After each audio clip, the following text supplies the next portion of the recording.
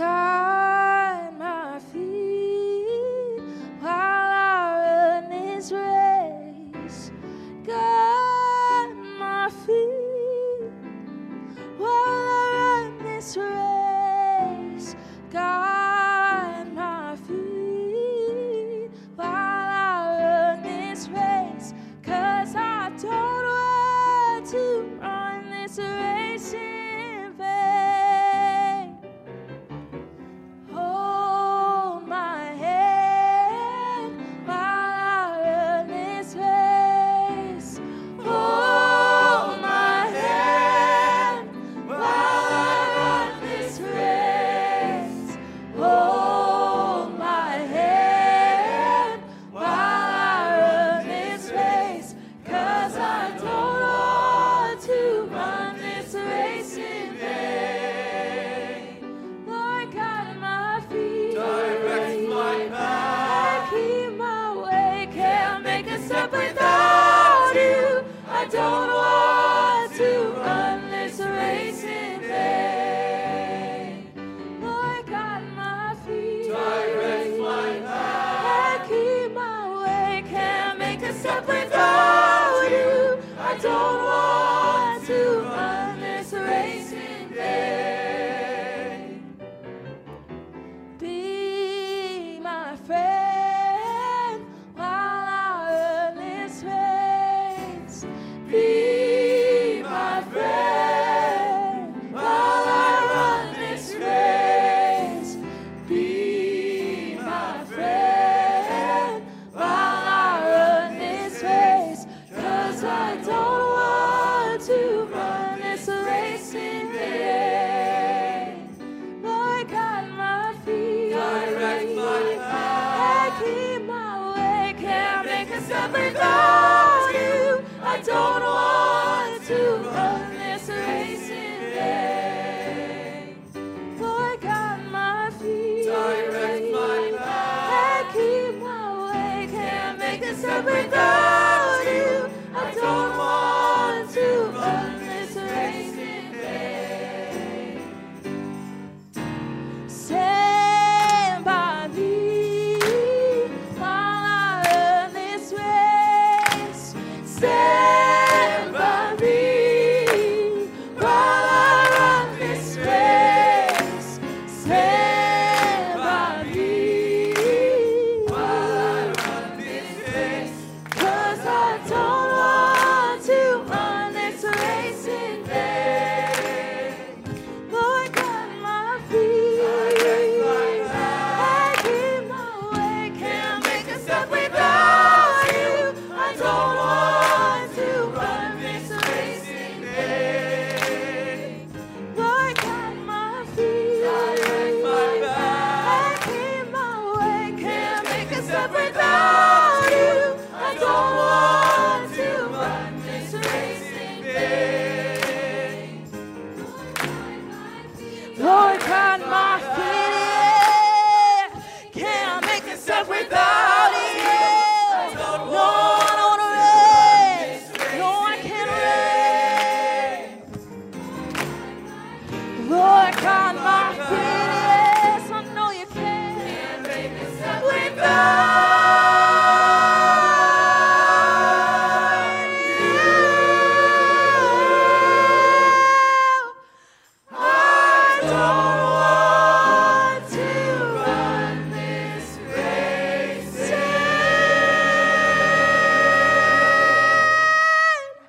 vain.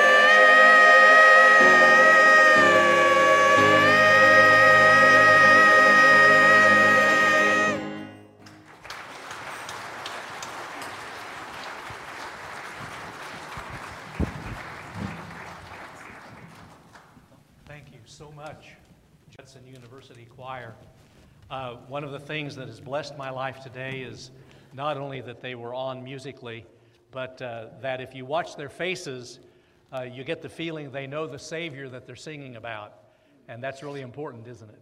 And they sang about running the race. Our sermon series for the Lenten season is Run the Race. And actually, this is the scripture for the entire sermon series during the season of Lent. I don't think, I tried to think back in my mind, I don't think in all of my ministry I have ever preached the same 2 verses for an entire sermon series, let alone a special season like Lent or Advent. But we're going to take these 2 powerful verses each Sunday and try to turn them at different angles and see different phrases and different applications of truth. And this is Hebrews, the 12th chapter, beginning in verse 1 and reading verse 2. And even though it's on the screen now, you might want to look in your own Bible, your own app, and follow along and have it open as we make reference to it throughout the morning. Listen prayerfully.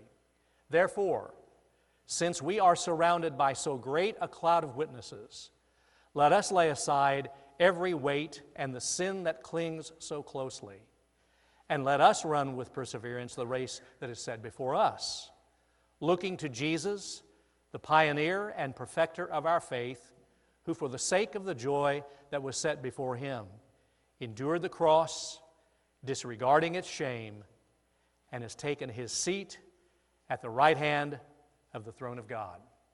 The word of God for the people of God. Thanks be to God.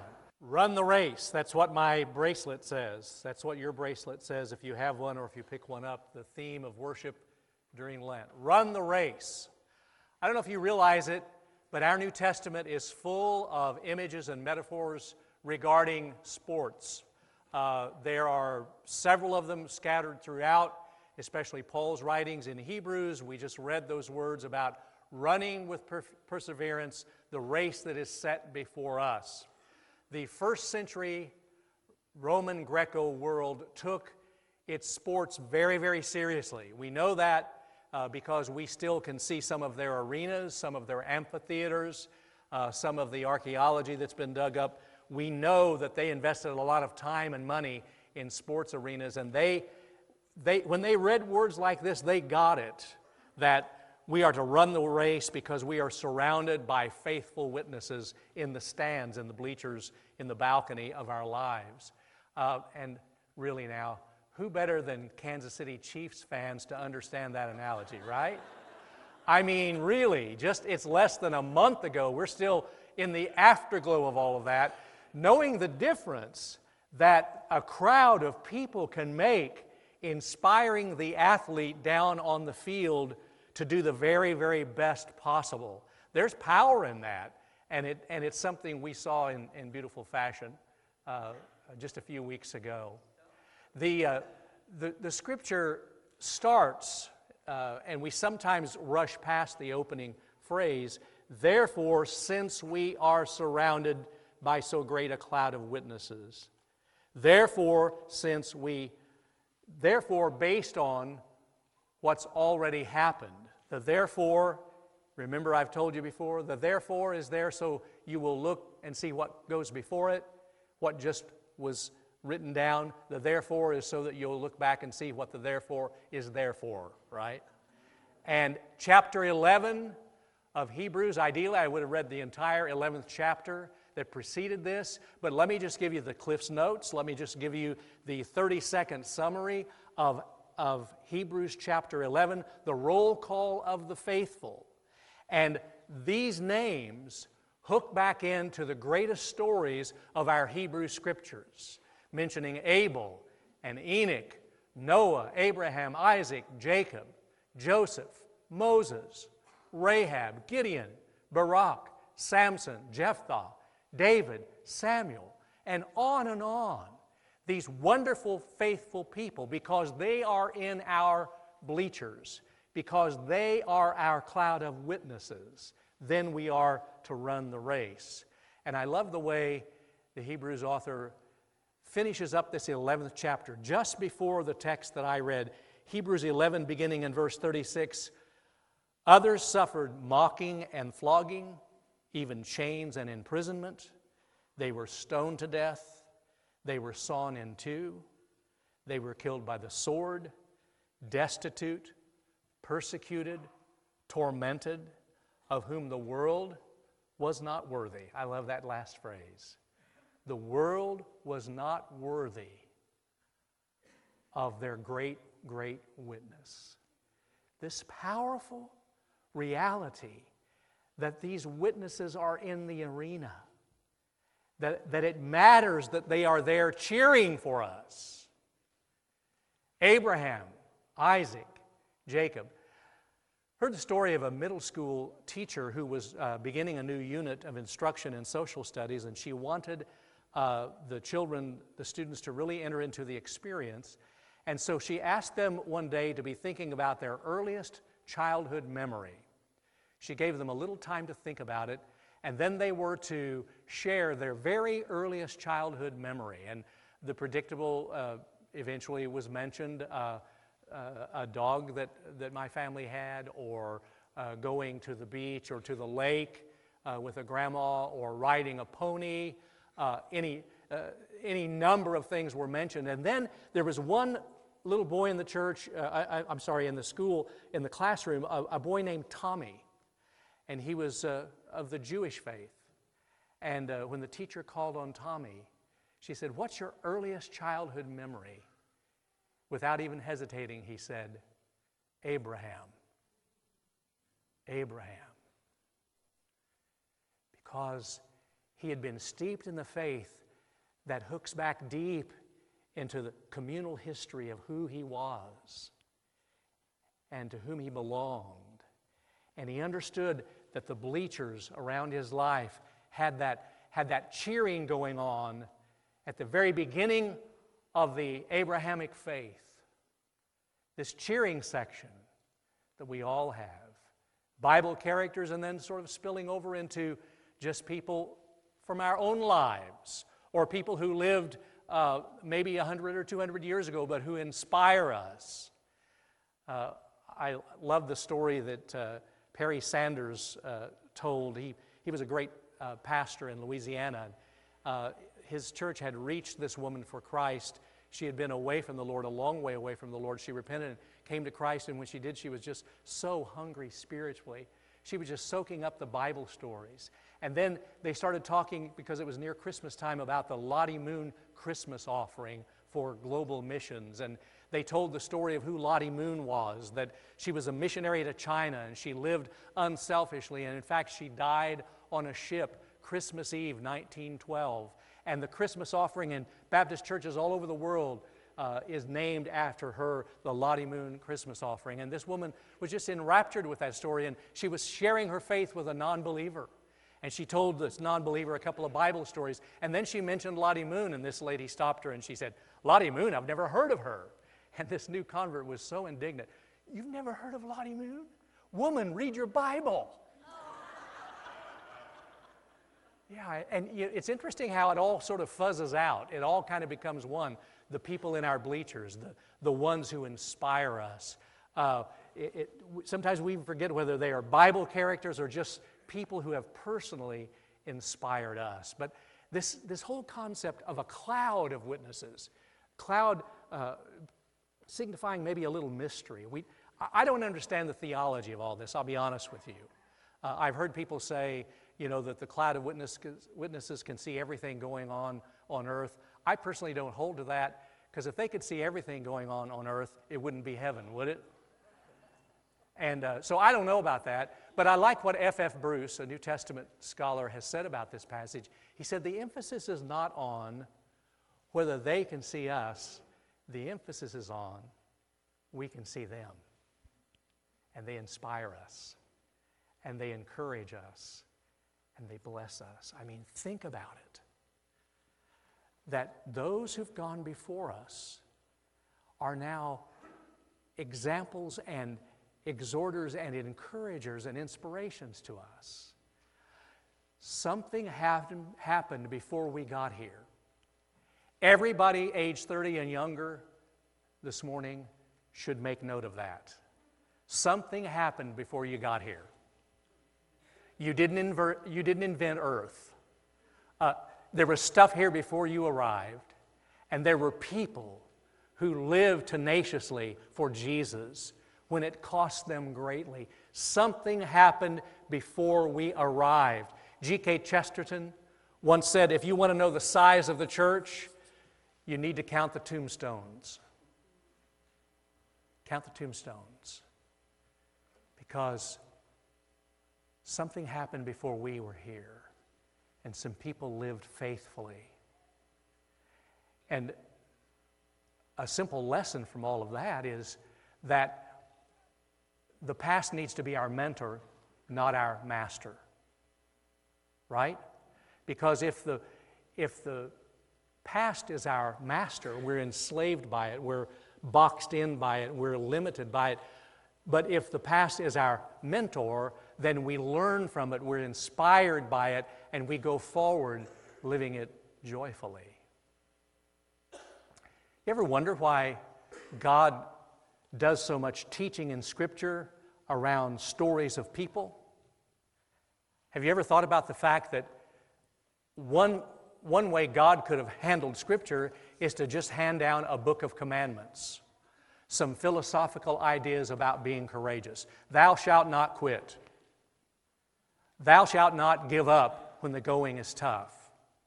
Or just simply run the race. What if there were no stories to surround those teachings? Why are there stories to surround this teaching? Why does chapter 11 precede chapter 12 of Hebrews? The answer, I think, is that our lives are story-shaped. We really plug into stories. We can all relate to stories. And we can suddenly get inspired by a story when a simple principle doesn't do much for us. A simple aphorism doesn't really excite us. And there's another reason that I think there are stories about the faithful in the balcony and in the stadium around us. It's because if all you had was Bible verses, somebody would say, well, you know, who wrote the Bible? You know, I'm not so sure I believe in the inspiration of Scripture. I mean, and all these arguments about the Bible, but when you start pointing to a person, a group of people who live the faith tenaciously in the toughest of times, nobody can argue with that. Nobody can challenge that, because you and I begin to say to ourselves, you know what? I'm not the first person who's ever gone through this. They went through this and they survived. Jesus worked for them. Maybe Jesus can work for me. They made it through. Maybe we can make it through. And those stories inspire and teach us. Dr. David Gushee is an ethics professor, and he recently co-wrote this book, Moral Leadership in a Divided Age. Some of us had the privilege at a workshop here at the church a few weeks ago to be on video conference with Dr. Gushee. And he talked about the book and the 14 people who are featured in this book, talking about ethics and moral leadership. And Dr. Gushee said after more than 20 years of teaching ethics at a bachelor's and master's and doctoral level, he had discovered that the best way to teach ethics is not by teaching ideals and the history of philosophy, but the best way to teach ethics is in story. Here are the lives in the stands, in the stadium around us, and learn from them. We learn as we sense their aura of courage, and as we move through the struggles in our own lives. We run the race because others have been able to run the race.